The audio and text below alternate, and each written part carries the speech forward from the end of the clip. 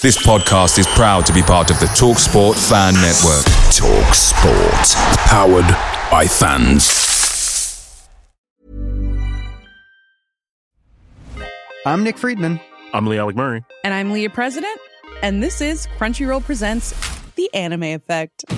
We are a new show breaking down the anime news, views, and shows you care about each and every week. I can't think of a better studio to bring something like this to life. And I agree. We're covering all the classics. if I don't know a lot about Godzilla, which I do, but I'm trying to pretend that I don't right now. Hold it in. And our current faves. Luffy must have his due.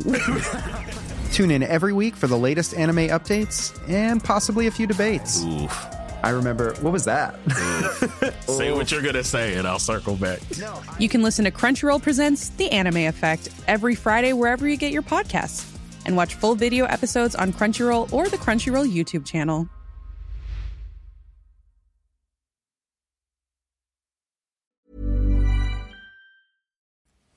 The TalkSport Fan Network is proudly supported by McDelivery, bringing you the food you love. McDelivery brings a top-tier lineup of food right to your door. No matter the result, you'll always be winning with McDelivery. So, the only thing left to say is, you win? Order now on the McDonald's app, and you can also get rewards points delivered too, so that ordering today means some tasty rewards for tomorrow. Only via other participating restaurants, 18 plus rewards registration required, points only on menu items, delivery fee and time supply. See mcdonalds.com.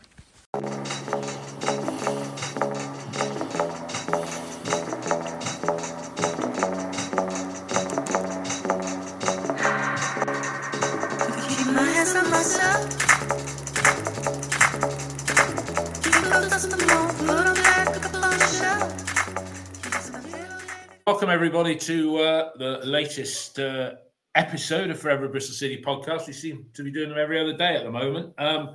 Fresh overnight from the result at St Andrews. That's the home of Birmingham City.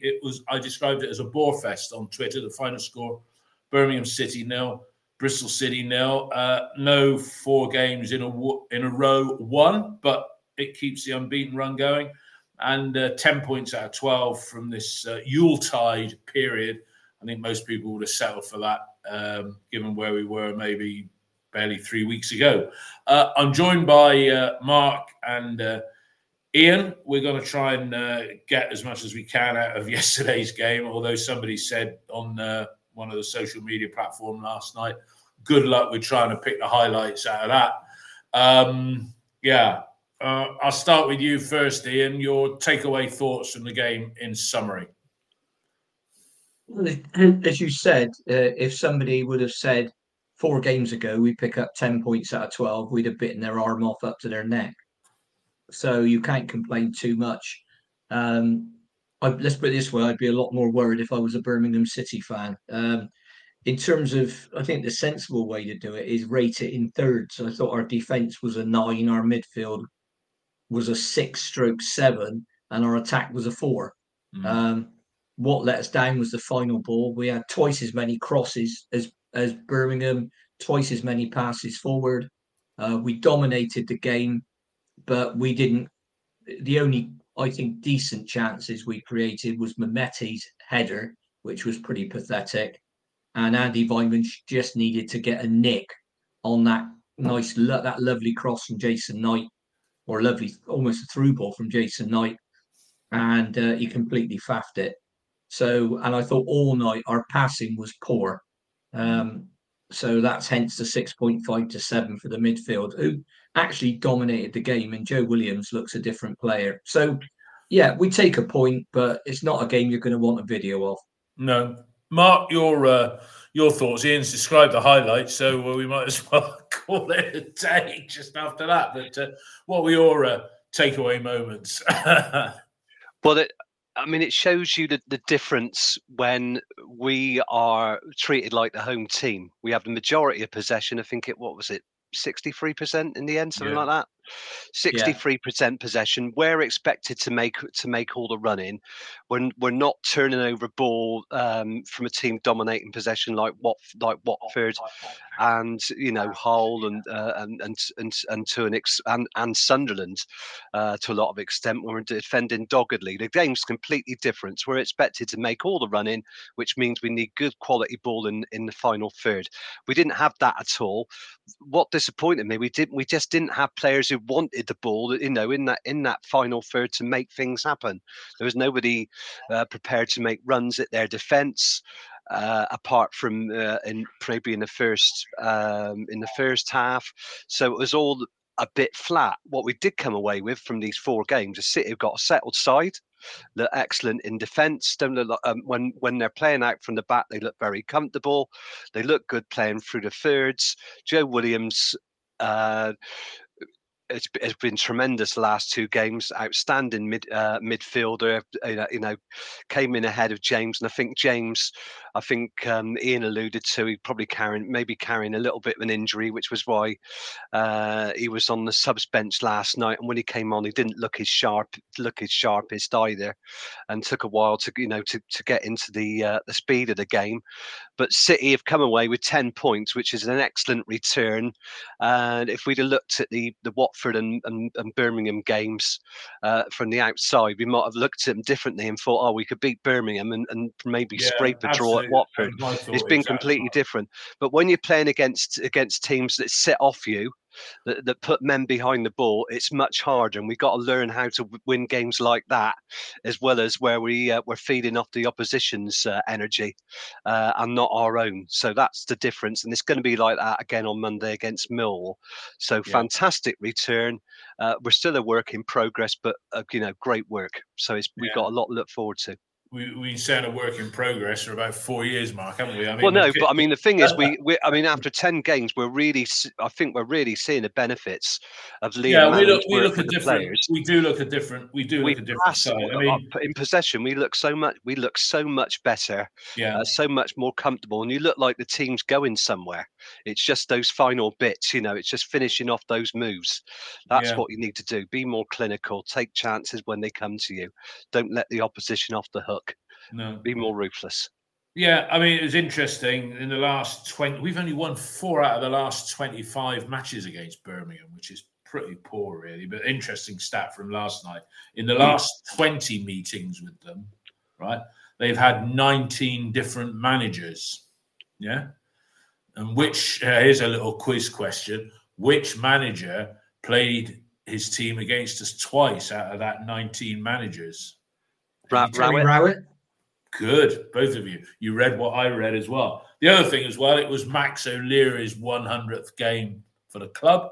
Didn't have a lot to do. 6th clean sheet of the season. That's not a position that right here, right now, needs to be even contemplated in the window. Let's briefly look at the lineup. Our lineup. Ian, rotation. I thought they should have used more subs later on in the game, to be honest. Nahki Wells getting the nod, leading the line. Your thoughts on that lineup, that change, and we'll talk about it now. Use of substitutions and the timings. Yeah, I thought it was no surprise to see Nahki get 45 and Tommy get 45. And Bell looked particularly the substitutes when he came on in that right wing role, replacing Mark Sykes. And I think there's a few things going on there. Firstly, you've got to try and win the game. Secondly, you've got to make sure you don't lose. And thirdly, you've got to get as few minutes, if you will, into some players' legs and as many minutes into other players' legs as you can. And I'm sure it'll be the same when Ross McCrory and Andy King come back, and the bench will start to look a lot smaller. We know that Cal Naismith probably now won't be back until February because he's had what was described as a setback. We know that Atco and Roberts will be back mid to late Jan. So it's starting to look touch wood all the time I'm saying it, is starting to look a happier place. And we know we'll probably bring in a couple of signings, which I understand to be a creative left-sided midfielder and a striker different to the ones that we've got. So somebody that can play football, not a head on a stick, but somebody that can hold the ball up and play people in. So I think that's looking at everything on the bright side. But look, if we beat Millwall, and I know we've said that a lot over the years, if we win this game, we'll be this and we'll be that. And I wish I'd had a 10. No. I think it's 10p's run out, David. That's it. The sound's gone, isn't it? Ian's frozen. I don't know what's happened there. He's gone and he's back. He's back in the room. You're back in the room, Ian. I don't know what happened there. We thought. Sorry, I said that's the meter again. The last part I said, I don't know how much of that you got, but I said if you look at the players coming back, did you hear me say that Naismith's probably out until Feb? Yeah, you talked about a new player coming in who's not a head on a stick, who can hold the ball up and bring players in. Oh, right. Okay, that's the last one, and I think if you beat Millwall, that'll be is it 12 points out of 15? So no, if it's 10 from 12, 13. It'll be 13. It'll be 13 out of 15. 13 out of 15. So if I'd have said to you 5 games ago we do that, you'd have fallen laughing. So, well, I mean, it's a testament to how we play, and we seem at the moment, once again touching wood, to be able to play better when we have a substantial amount of possession. I think last night we may have had too much, but I think Birmingham, we're trying to play. We were just so much better than them. I know. And at 50% our best, we were 30% better than they were. So I think not real problems. Well, they've dropped down to 20th. Mark, Ian alluded to earlier, Joe Williams playing some of the best football of his stuttering career at Ashton Gate, I suppose you could say. Yeah, okay, he played a decent number of games last season.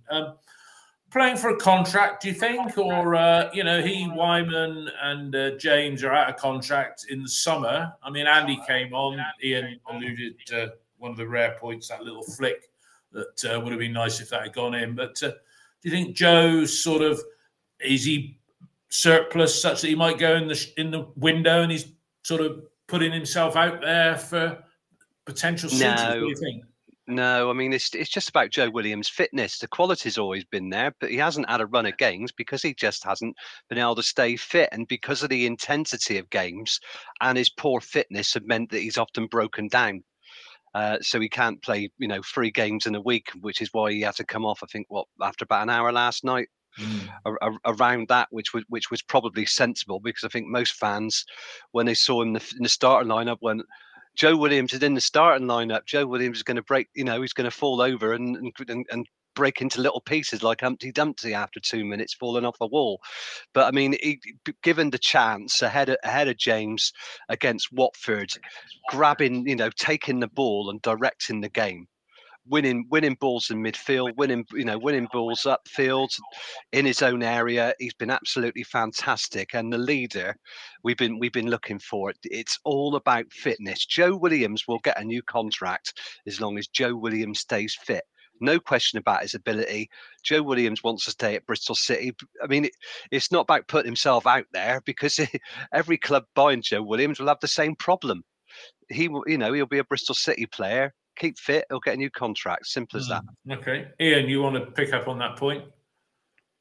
How do you know Joe Williams wants to stay at Bristol City, Mark? I don't. I'm guessing. I'm just saying, I'm hoping that he wants to stay at Bristol City. And Andy Vyman's got a clause in his contract, which means if he plays so many games, he gets another year. And he hasn't activated that clause yet. So he might be looking around. Yeah. Hang on. They both might be looking around. Oh, so no, but I wouldn't allude to Andy Vyman. Andy Vyman's completely different case. Well, I think the thing is, chap, his job security is going to be a little bit different, because he's probably looking at the end of his career and thinking, if I could sign a 3-year deal or a 2-year deal with somebody, I get that extra security. Can I get that in this country? Or can I get that abroad? I've got a right to start talking to foreign clubs now. That's up to him. I mean, the thing Williams is only 27, isn't he? So his prospects are a bit different. You can tell there's not a great deal to talk about any action, but just bringing up what you said there, Ian, about a striker, not a head on a stick, different to what we got, and a creative left-sided midfield player. Well, we've already got, in midfield, Ross McCrory coming back, although he was quite emphatic that he's played most of his football at right back. Yeah. If you bring in a creative midfielder to a midfield of, if you say Taylor Gardner-Hickman, Williams and Knight are the first picks in there at the moment. Yeah. If you're bringing in a creative midfielder, which one of those three do you leave out? Yeah. Because if you bring in somebody in that is, okay, we got to look at it as a match day 19, not a starting 11. But, it's got to be somebody who's better than those three to raise the fans' expectations a bit. Ian, would you agree with that particular point? I think if you bring in any players, they should be better than the ones you've currently got. The only other circumstance where you don't do that is if you've got, for example, a top quality left back, and you bring in a left back that's maybe an 8 out of 10. But no, look, I think I've said it all along. It's all right saying, well, this player can leave and this other player can leave. Firstly, someone's going to want them, and secondly, the person you bring in has got to be better than them. So we don't need any clubs in the bag, squad fillers, anything like that. We need someone that's better. So you look at who you leave out when you decide how you're going to play. When you bring in the players that you've got, for example, we might only play with one wide player and not play with 2 wide players, which we're currently doing. We might play. Manning might say, well, yeah, we need to score more goals. I'm going to go 2 up top. So once he'll know, they'll give him. He'll have seen the list of players and said, right, I'll have him and I'll have him, and those are the 2 I want. Now, if you can't get them, fair enough. Well, if we can't get those 2, I'll have these next 2, and after that, if I can't get those 2, we won't bother. Stick with what we got. All right, let's get into the action. Mark, we started okay. They got an early corner. Very little action to talk about in the first half. 2 incidents, though. Nahki Wells, did he miss kick or did Sanderson take his legs? And then there were 2 headers from Mehmeti, or near headers. They were half chances in the first half, really, Mark, weren't they? Or was that a pen? Well, in the act of crossing the ball, and it was a great team move from City. I think Williams into Sykes, but great ball to feet in tight areas, and Wells adjusts his feet, turns onto his left, and he's attempting to clip the ball to the far post to Mehmeti, and as he kicks it, his standing foot goes from under him. So I think Sanderson's kicked the back of his heel, and Mehmeti, well, it's like he's head in a bar of soap because it slides off his head. And Cam Pring's at the back. I think he's got his head in his hands, thinking, "How did he miss that?" But if, as I said before, I think if the move had ended with Wells going down, then the referee might have given a penalty. As it was, we're just ruining a bad miss from Mehmeti because he just didn't get any contact on the ball. Hardly any contact on the ball at all. It slipped off his forehead and just drifted wide. So a really bad miss from Mehmeti. It was an open goal. Do you think similarly, Ian, a bad miss? And his lack of physicality, the number of times that he was put in good positions, and he just, he was at his most frustrating the other day, yesterday. There were glimmers of what we'd thought we were paying £1 million for in the preceding 3 games. But, he should have done better. And he just got knocked off the ball too many occasions, didn't he? I think if you're looking at wingers and talking about physicality, then you might be barking up the wrong tree. But I mean, wingers, no player plays well every week. And if you're talking about things that could be better, Jason Knight, who I think played well last night, but lots of misplaced overhit passes as well as. So our players aren't the finished article. Mehmet is certainly not.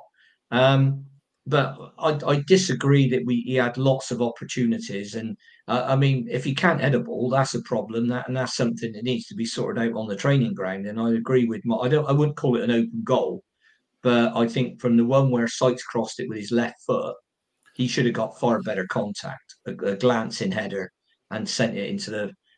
He could have gone for either corner of the net. And I think he just completely. Well, he looked to me. It looked like a when you've got kids in the playground and they're trying to head a ball and they just can't get the technique to do it. It looked like one of them. But once again, perhaps headed isn't high up on the list of talents when you're signing a winger. But right, I think he'll start Saturday, and I think he'll unless of course Monday. Sorry, but unless of course he pulls up in training or they come out he's tired. I mean, we've got today. What have they got? 2.5 days to recover.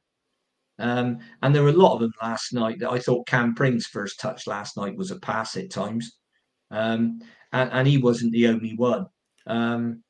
It was it was a bit of a shame, but it was an indifferent. It was a poor performance in the final third, I have to say it.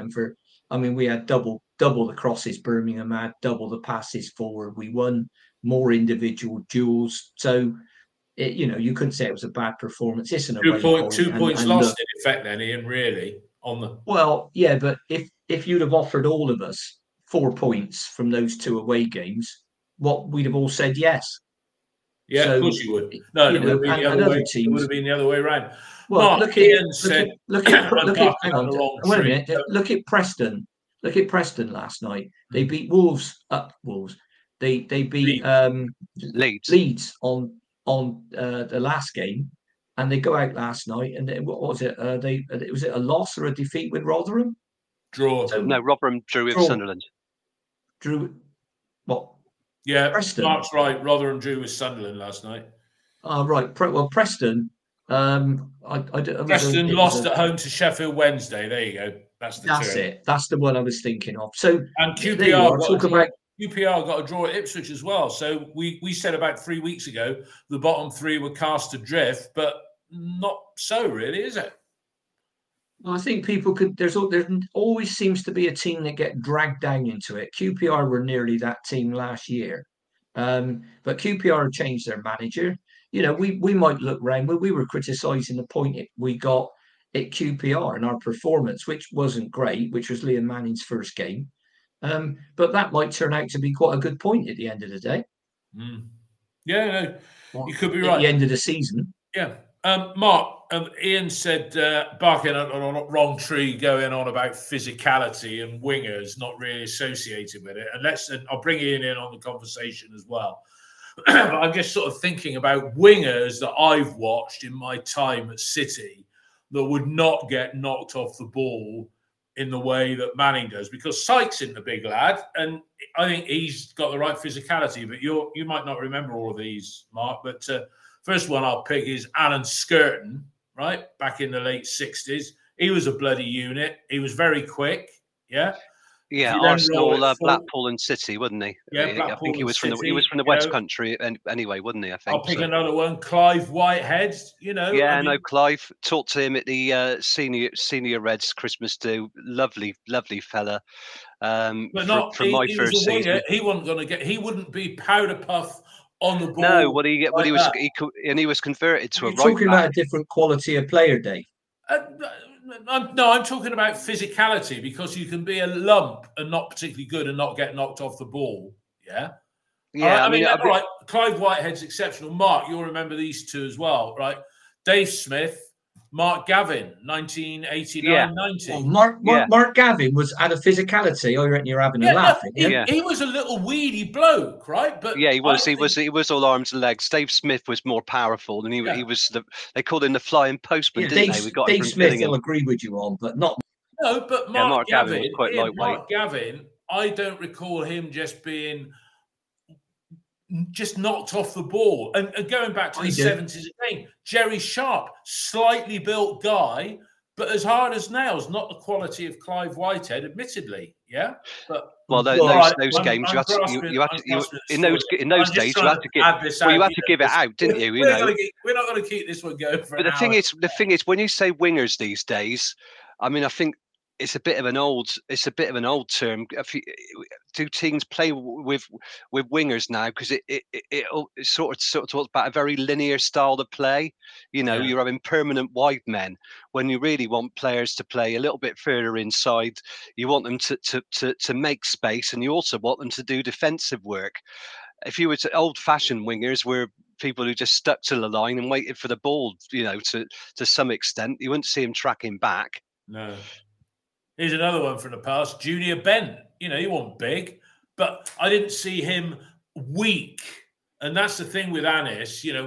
We've had our expectations elevated by the 3 games that we won. All right, he had a bad game last night, but and Alan Andrews has said on the text feed here, Pring had his head in his hands because had Anis not got his head on the ball, he was unmarked to tap in. Well, one would hope it was tapped in because just before the end, Pring had a shot on the edge of the box and it would have been more akin to going for 2 points at the rugby. Anyway, getting back to the action, I'll be honest, I didn't write a lot in the second half. There were 2 incidents.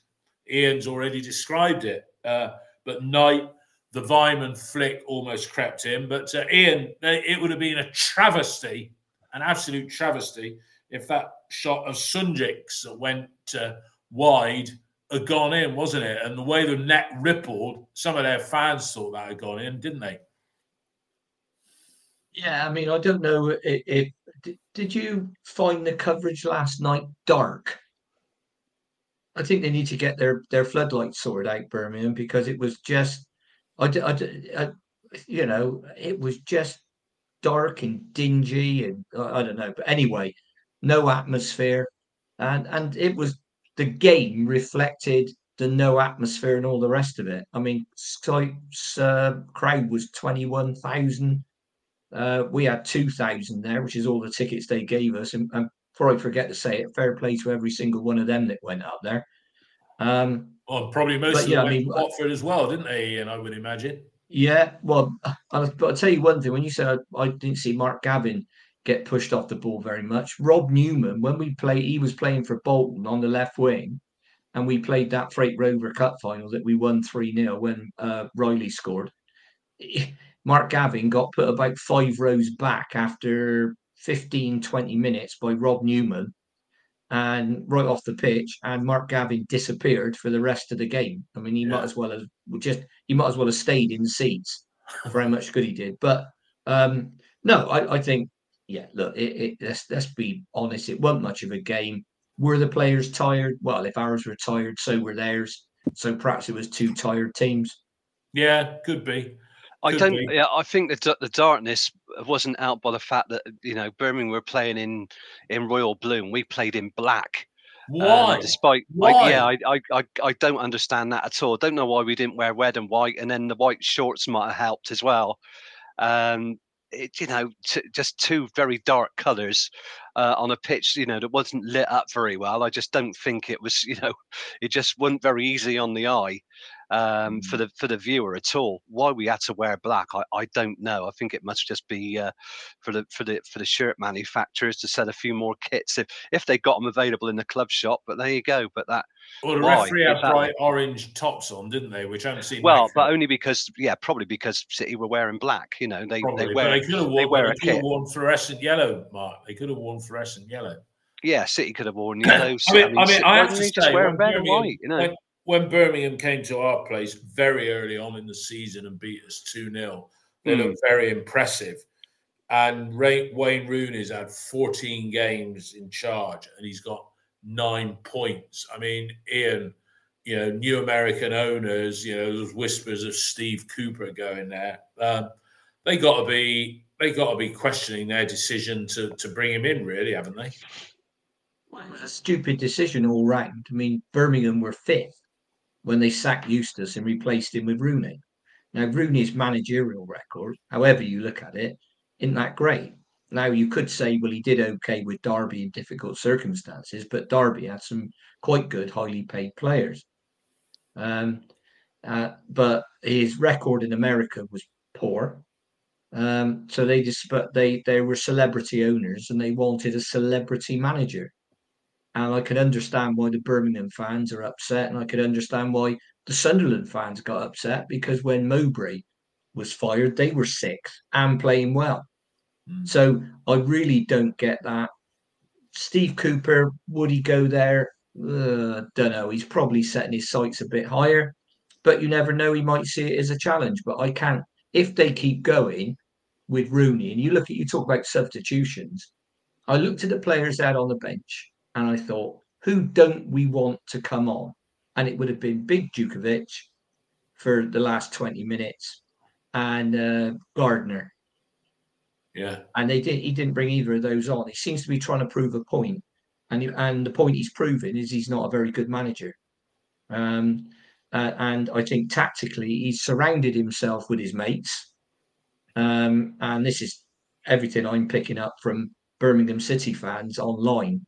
And a friend of mine had a conversation with some Birmingham lads he knows, and they said, yeah, we're fine going forward, but we just can't defend. And that's why I was very disappointed last night that we didn't score, because the game before against Stoke, I think the difference was the game before against Stoke, they actually did try and attack and they just got picked off.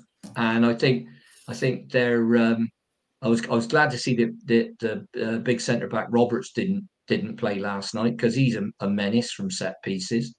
And what I think that's three of their players, Ian, that you wouldn't have wanted to come on. Then Roberts, Gardner, and Djukovic. How old is Djukovic, by the way? Mark, is he? Do you know?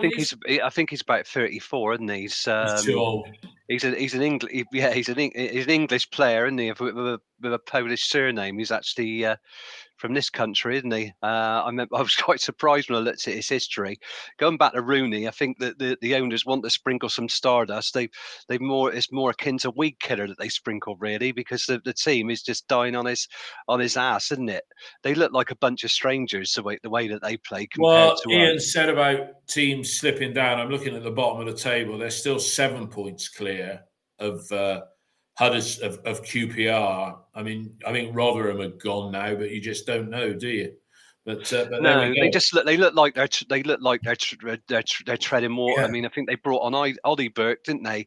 Kishi Anderson, who they got from Swindon at the end of last season, and another player. But and Tyler Roberts. But apart from that Sunjic shot, they had really nothing. They had the one shot on target, I think, from the which was just a grass cutter in the first half that Max fielded it is near post. That was the only shot on target in the whole game. But they looked like a team in trouble. They were on the way down unless they sort themselves out. Not good. So anyway, we're recording this on Saturday. So they got a recovery day today. I think he said they're in training on Sunday. Ross McCrory he's in training today, Ross McCrory. Ian, when do you think McCrory is going to appear on the match day 20? Do you think they might give him a couple of second tier games before they bring him back, or maybe give him 20 minutes of full competitive action sometime soon? I think the under-21s would be a good step for the length of time he's been out, and play him in a position where he's going to have a bit of running to do. I mean, you could play him at right back, but you can play right back in those games and not get that many touches. But yeah, I'd like to see him do perhaps one half of football in that, because he's another one. He's a big lad. He's 6'2", and he can shift, and he likes to tackle. So unleash him in that. then I think you could see him on the bench for the West Ham game. And it'd be interesting to find out if Taylor Gardner-Hickman is going to be cup-tied for that one. But I think as he's on loan and they're not looking to make it permanent until the end of the season, which is quite sensible. You don't want to spend money that you don't need to spend right away. But no, I think Andy King's also available, and Andy's useful on the bench, I think, if you're seeing a game out. But it's the other ones. Roberts is our only real cover for Campering at left back, and Atkinson, because I mean Viner and Dickey have been two absolutely key players, but they're going to get tired the same as the rest. So, and please God they don't get injured, because that could undo a lot of the good work that we've done. So that and a couple of signings, and I think and touch wood nobody else gets injured. Then I think we can actually say we've had if we beat Millwall, we've had an absolutely brilliant Christmas period. Yeah. No, absolutely right. Mark, moving on to Millwall, they were, I think, winners yesterday. They're without George Saville, a player who featured for us on loan. Was it in the promotion season under Cox? Yeah, under Cottrell. He was on loan from Wolves. Maybe he played for Brentford the previous season. So yeah. Yeah, they won. They've been unbeaten in the last 4 games, 2 home wins, 2 away draws. Apart from Norwich, teams around the bottom of the division, but they'll be, they find themselves at the wrong end of the table after progressing really well under Rowett, and then they decided to part company with him at the beginning of the season, not long after we beat them at the New Den. So, traditionally, we've always found it very difficult against Millwall. I think we beat them a couple of seasons ago, 3-2, when Andy Weimann got a hat-trick. I think it might have been Boxing Day a couple of seasons ago. But last season was another frustrating loss. And it's going to be very tough. Probably a team that's sitting, going to make it difficult for us. Very, very, very robust. And we're going to have to be at our patient best. Yeah, because they will sit in. Absolutely right. And Mark, Ian, looking at their side sort of players to me that stand out, well, not stand out, that ring a bell. Cooper's pretty solid defender, isn't he? And then Matt Wallace, not to be confused with the other Wallace. Yeah, Wallace. Who's a very good player who went to West Brom. Up front, Bradshaw always seems to score against us, former Walsall player. But interestingly, I checked, he didn't get on. Joe Bryan not making the starting lineup, not being a consistent performer, whether he's been injured. Would he have been a good signing for us in the summer? There was extensive talk about him coming back. I think possibly you could say that Joe, on what we've seen of first team action, would be a better player than Hayden Roberts for us. But then again, he's a lot older. Joe can probably give Hayden Roberts 10 years.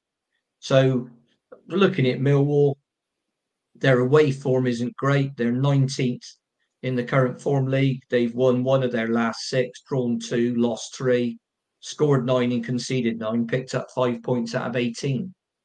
So if you compare and contrast that to our home form, where we're 8th in the home form, current form, where we've won 4 of the last 6, haven't drawn any at home, lost 2.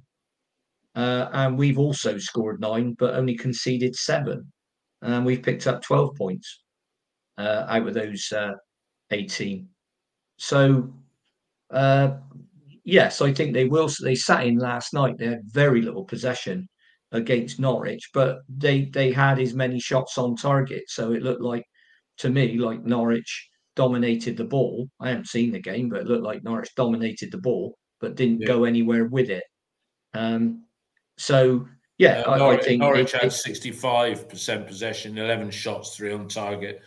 Millwall had 11, 5 on target with 35% possession. So, yeah, so it's that old thing, isn't it? And bearing in mind Millwall were at home, it's that old thing about, it's not the amount of the ball you have, it's what you do with it. But yeah, I think particularly I'd be looking at set pieces with Hutchison and Cooper, who are a nuisance. They're both like the size of a wardrobe. So I don't want to see us playing the ball forward in the air. Thank you very much on Saturday. And we seem to be more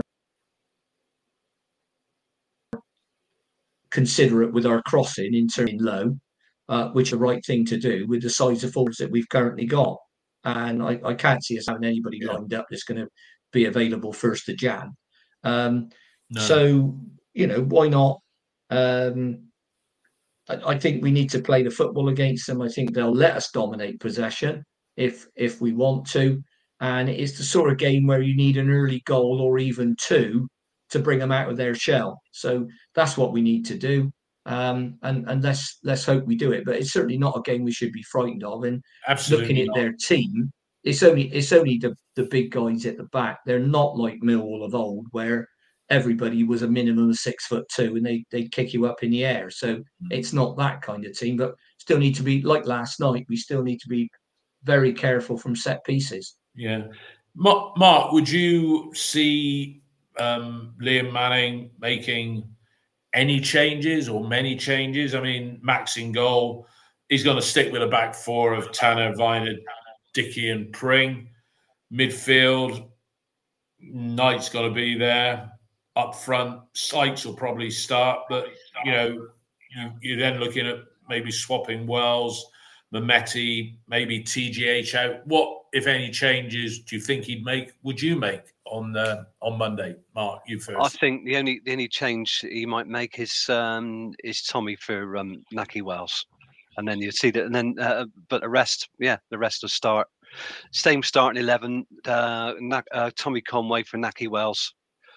And that'll be the starting 11, I think, on Monday. The other player that I noticed that's on their roster, God, that's a stupid word to say, is Brooke Norton Cuffy, big rangy midfielder, wide player, played for Rotherham last season and Coventry on loan from Arsenal, so he's playing for him as well. Number 4. Decent player, but I remember when he played at Rotherham, gave us loads of problems in the first half, then faded completely in the second half. Don't know what sort of impact he made at Coventry, but he was there for the second half of last season. But I think they'll miss George Saville, but Tom Bradshaw has done quite well against us, ex-Walsall and Barnsley player, decent centre forward, but the difference this season is Millwall are really struggling. Usually they're up and around the playoff positions, punching above their weight. This season they're struggling. And what you said about Joe Bryan, I think Joe Bryan would have been a gamble. I think at the time it was seen as a significant wage that we could be spent making elsewhere. So I think really in making that decision to go there may have helped us, because I think that might have left a bit of a hole in our budget. And I think since October, so he's not available anyway. I mean, I think this thing, this thing on budgets. I think if there seems to be a lot of sentiment for getting Joe back, and that sentiment, if I may say, may even have been coming at the highest levels in the club. And I think when they want to do something, budgets and stuff like that tend to go out the window a little bit. I think Joe under Pearson was not going to get an assurance that he would start, but then that left side, and I'm not a Joe Bryan fan, I never was, right? But that left side with Joe Bryan, Cam and Roberts as an understudy and Mehmeti, that left side would have been stronger for him being there than it is at the moment, because Cam is the only, I'll call it, solid player on that left side. Do you agree with that, Ian? But with the benefit of hindsight, it might have been a good addition, or that's like saying if my mum was my uncle or whatever. we might have dodged the other thing to say is, Dave, we might have dodged a bullet. Yeah. High wages, and he's not getting in Millwall side, and he didn't. If I remember the game up there correctly, he didn't pull up any trees in that game, did he? No. So I think Hayden Roberts is a young player. He got that what was described at the time as a knock, but turns out it's been a pretty significant injury. So let's hope he comes back and he's fit and he's firing. And what it confirmed to me is that we need a much stronger pre-season calendar. You know, we can the games we had. We might as well have had games against the the Three park Lions. side. I mean, the pre-season. Hang on, mate. We might as well have played the Three Lions and the Dog and Duck. So it's we need those stronger games so you can actually judge. And when a player, you play against teams like that, and all of a sudden, the first game of the season, you're up against Preston, who were still not far behind us. And like I say, they lost to Sheffield Wednesday. They beat Leeds. So, they ain't a bad side. So it'll be, I think it's going to be interesting. But on Joe, if I had the chance to sign him next week, I'm not sure I want to. Certainly not on significant wages. No, not now. No, definitely not now. But there's no resale value. Real resale value is there. That's the thing. And the other thing we're looking to bring in, and I think that Dave Fevs alluded to it on the last podcast, is we want runners, players who can run and run, and especially under Liam Manning. We want that energy with players coming in. So I'm not necessarily thinking that be something that Joe could do. I'll come up on that comment, run and run, in a minute, because I've been reading Alan Dix. Dix's 50 years in football. Did either of you guys get that as a Christmas present at all? No. God, must have thoughtless other halves then. That's what I would say. But Ian, how many matches has Liam had now? It is 10, isn't it? Is that 10 games? 10. Yes, it's 10. What is it? Is it 4-3-3? Yes. He's definitely won 4. Yeah, I put it up on Twitter last night. Yeah, he's. I mean, before that game, he had a 44% win rate. He's dropped right down to 40 now, and I think it's about the same on points. So, what's clear is that we need to do better in terms of winning games away from home. So we'd be better off. I know it's mathematically it's a simple thing to say, but we'd be better off winning 1, losing 1 than drawing 2. But then again, there are things to say for staying unbeaten, in terms of the confidence of the club, and the confidence of the team. In professional footballers, confidence seems to be about 90 minutes long at times, and we know what City are like in terms of you come up against a club that's struggling. We'll do them a favour and lose to them. So yeah, I think. I mean, alluding to a point here that John H has made, 8 red cards in the EFL yesterday, 4 in the Championship. Is that a sign of fatigue? Yeah, could be, couldn't it?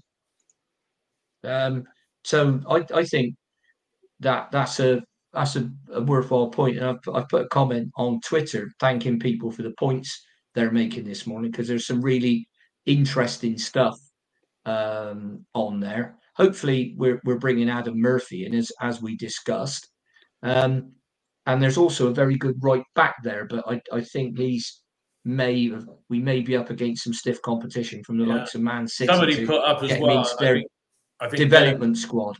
Yeah, I think Dave Fevs commented on it, said probably no substance to it, but there was a League 2 centre forward that we were linked with somewhere that would satisfy that, different to what we've got up front. He looked a bit like Seb Palmer Holden in terms of physicality and what have you. But okay, I said about running. I have been reading the Alan Dix book over Christmas, and really, really interesting, particularly his period being brought up in London during the war and the immediate aftermath of it. If anybody hasn't got that book, go out and get it. It's really, really good. But Alan Dix was talking in there about getting players that can run, if you can run. And he said that was a thing in his own game, that he had everything, but he lacked pace. And that was his downfall.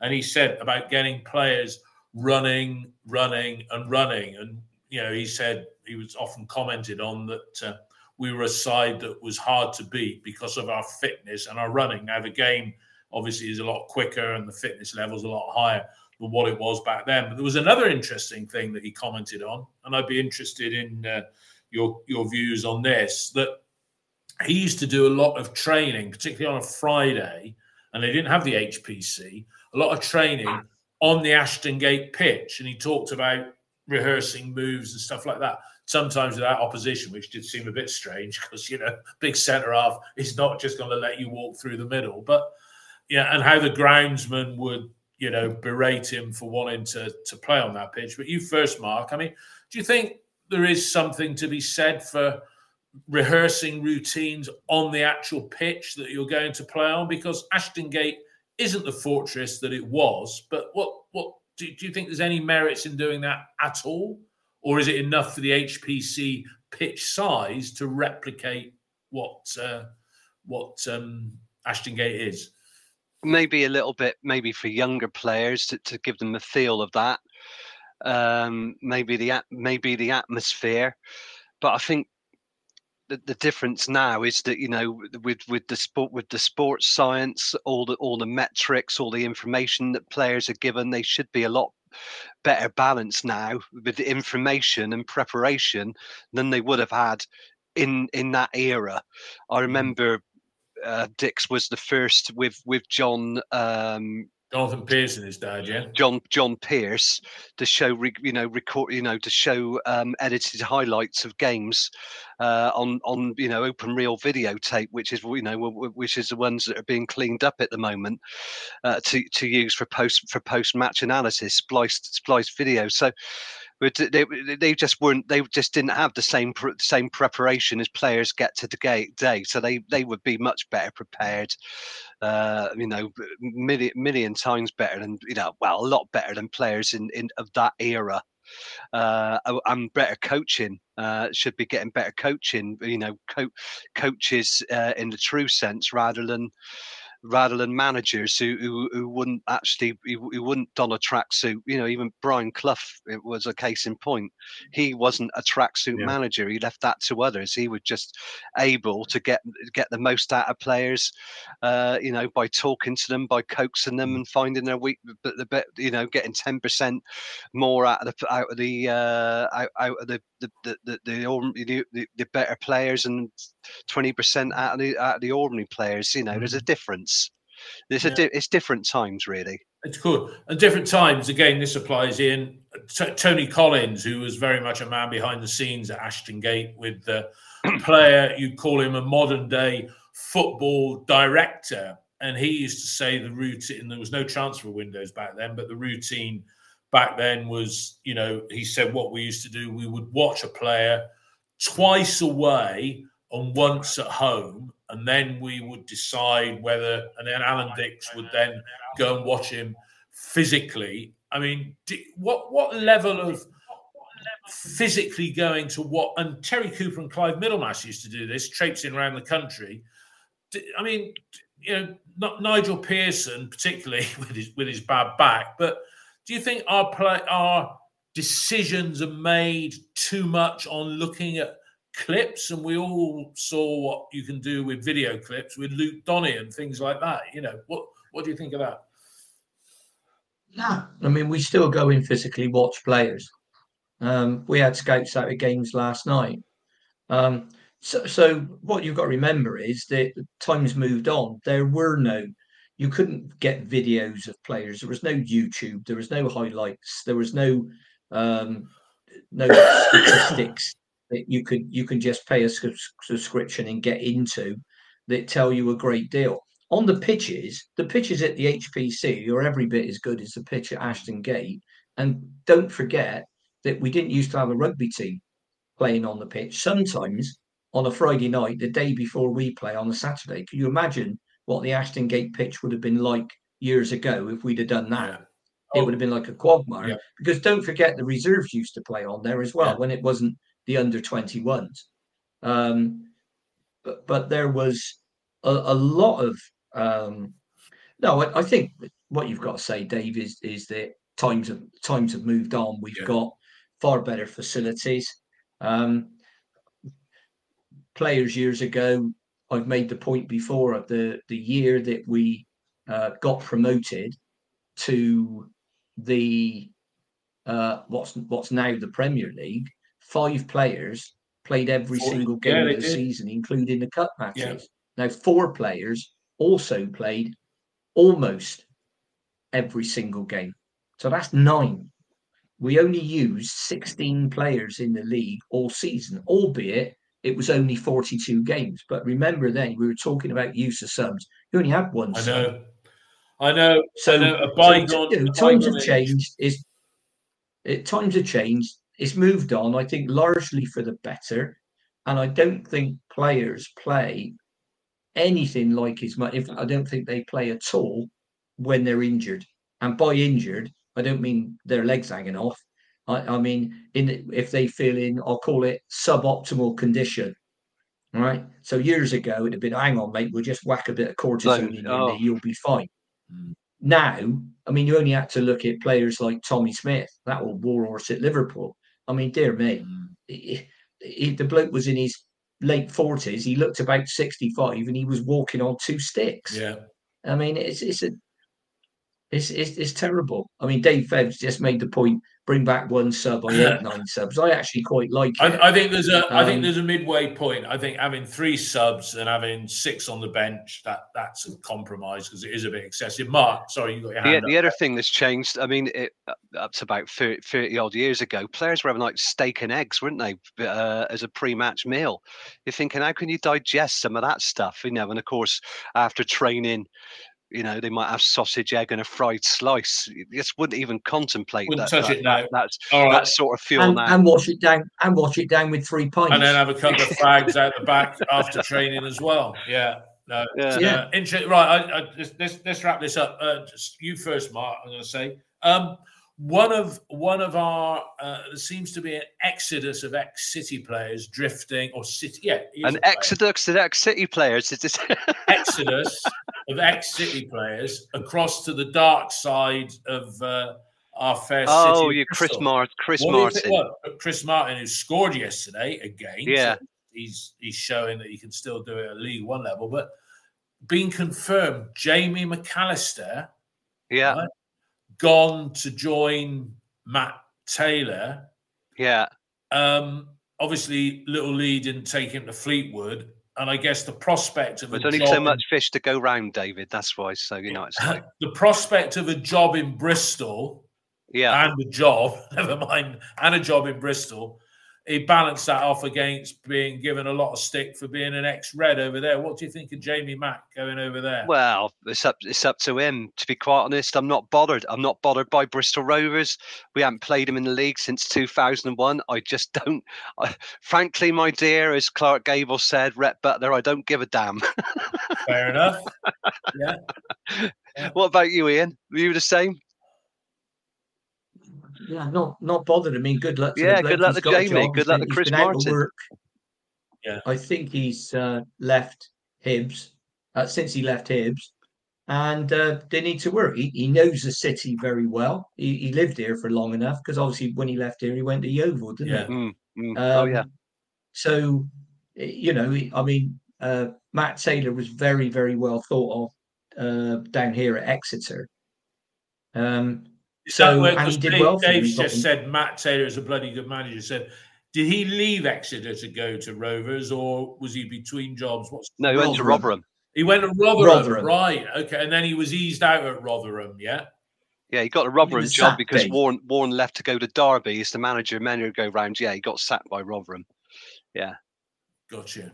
Right. So. No. I mean, I'm not going to say good luck to him, but on a personal level, any job's better than no job, isn't it? Yeah. And I think that Matt Taylor was very, very well thought. I can only tell you that because obviously down my neck of the woods, I speak to Exeter City and Argyle fans. Heard last night that at the start of the season we were in for is it Ryan Hardy, their centre forward, Plymouth. All right. And then he signed an extended contract under Schumacher. Now Schumacher's just left to go to Stoke. So.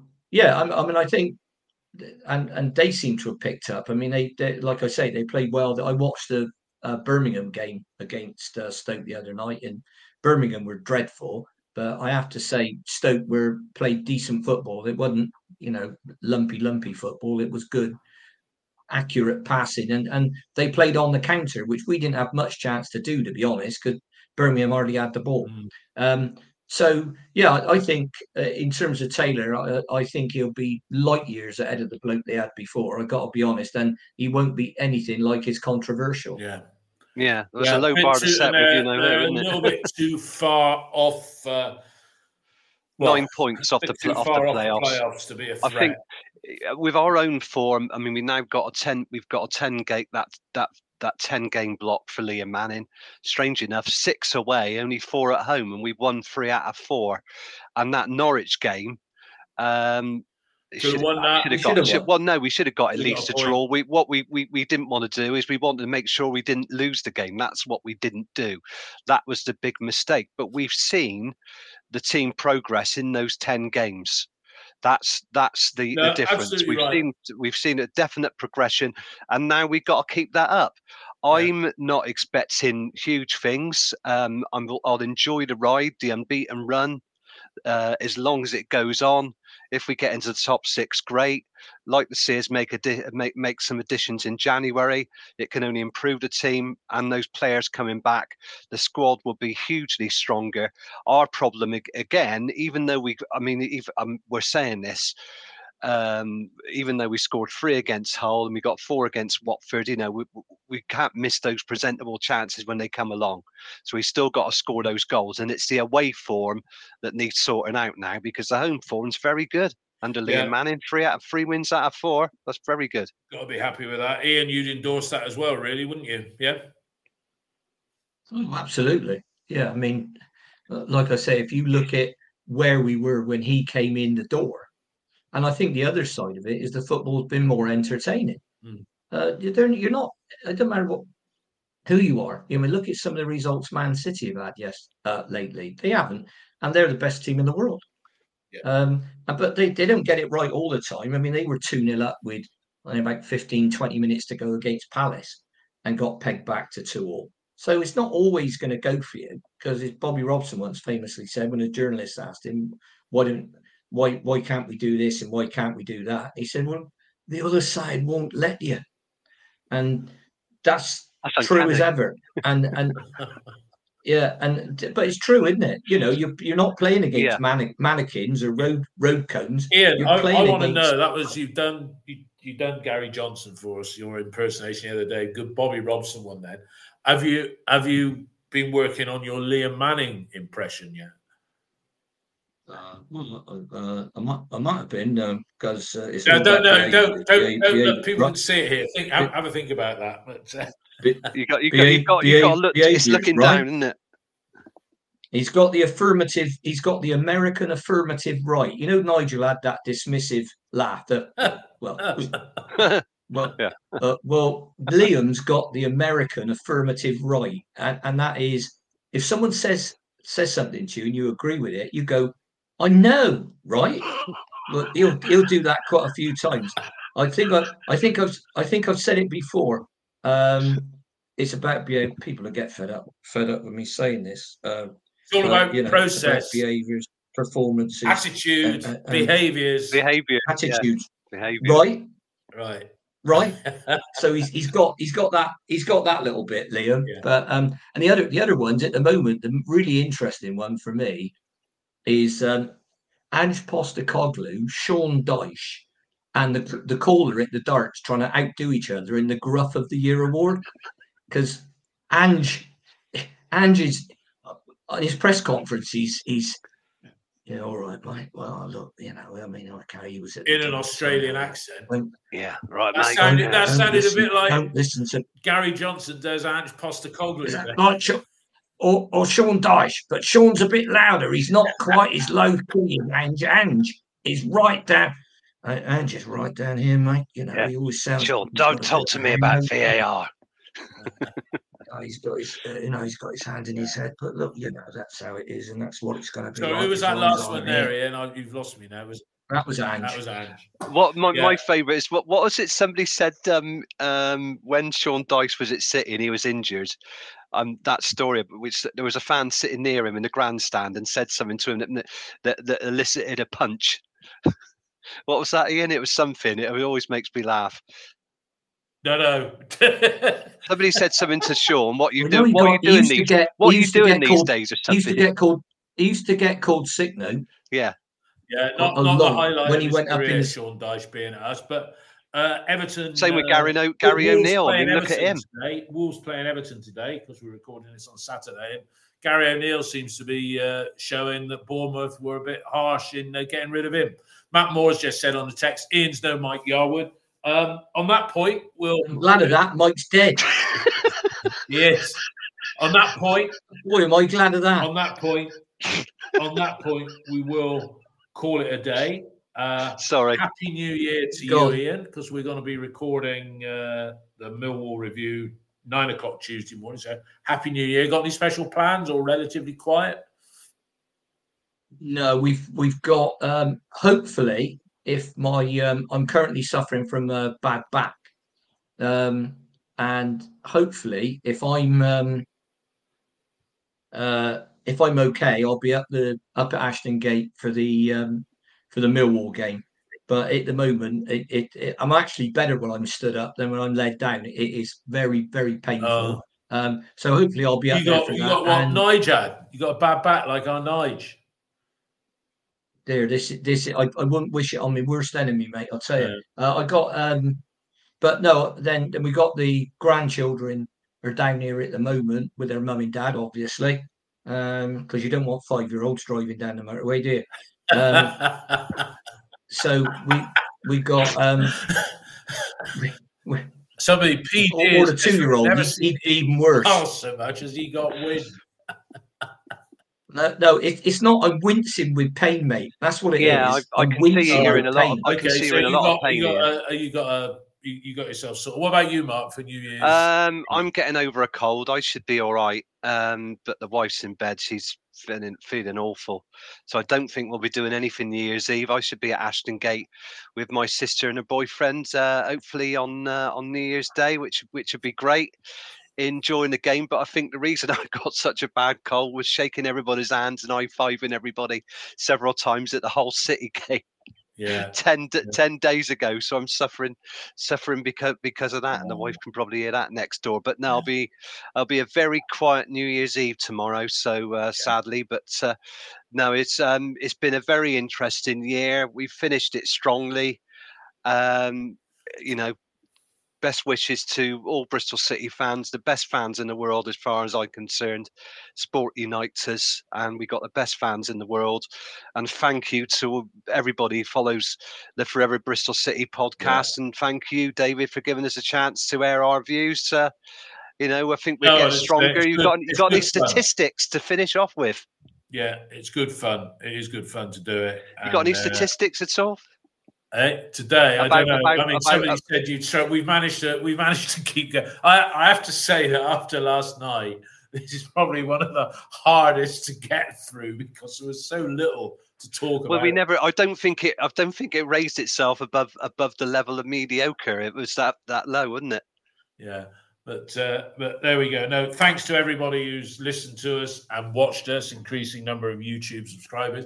I don't know, I look like shit this morning and I haven't even been drinking, but there we go. Anyway, Happy New Year, everybody. And we look forward to speaking to you or talking to you after the Millwall game, recording on 9:00 on Tuesday, the 2nd of January. All the best, everybody. Bye-bye. Yeah, have a great New Year, everybody. Stay Bless safe. Everybody. Bye. Happy New Year. Good luck. Blow them all away. What if I've been unlucky? Really, I ain't got a thing. There's a time I always feel happy as a king. When the red robin comes bobbing along. There'll be no more sobbing when he stops throbbing his old sweet song. Oh, wake up, you sleepyhead, get up, get out of bed, cheer up, the sun is red, live, love, laugh and be happy. What if I've been blue? Now I'm walking through fields of flowers.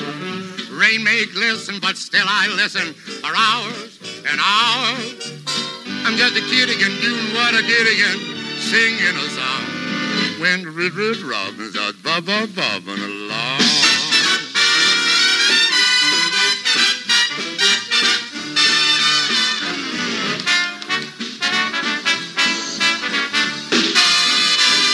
When the red robin comes bobbing along. along. There'll be no more sobbing when he starts throbbing his old sweet song. Oh, wake up, you sleepyhead. Get up, get out of bed. Cheer up, the sun is red. Live, love, laugh and be happy. What if I've been blue? Now I'm walking through fields of flowers. Rain may glisten, but still I listen for hours and hours.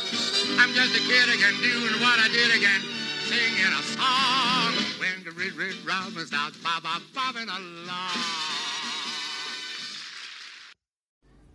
It's the 90th minute. All your mates around. You've got your McNugget share boxes ready to go. Your mates already got booked for double dipping, and you steal the last nugget, snatching all 3 points. Perfect. Order McDelivery now on the McDonald's app. You in? At participating restaurants, 18 plus serving times, delivery fee, and time supply. See mcdonalds.com. Do you love anime, gaming, movies, and discovering how your favorite pop culture affects everything you do? Then join us on Crunchyroll Presents The Anime Effect. I'm Nick Friedman. I'm Lee Alec Murray. And I'm Leah President. Every week, you can listen in while we break down the latest pop culture news and dish on what new releases we can't get enough of. Whether you love movies, I'm going to tell you all about the hopeful 4K re-release of Tron Legacy that happens. I'm right there with you. Or music. The music in this show is absolutely incredible. Or anime. And under this mask is another mask. You can discover your new favorites right here on The Anime Effect. Listen every Friday wherever you get your podcast and watch full video episodes on Crunchyroll or on the Crunchyroll YouTube channel.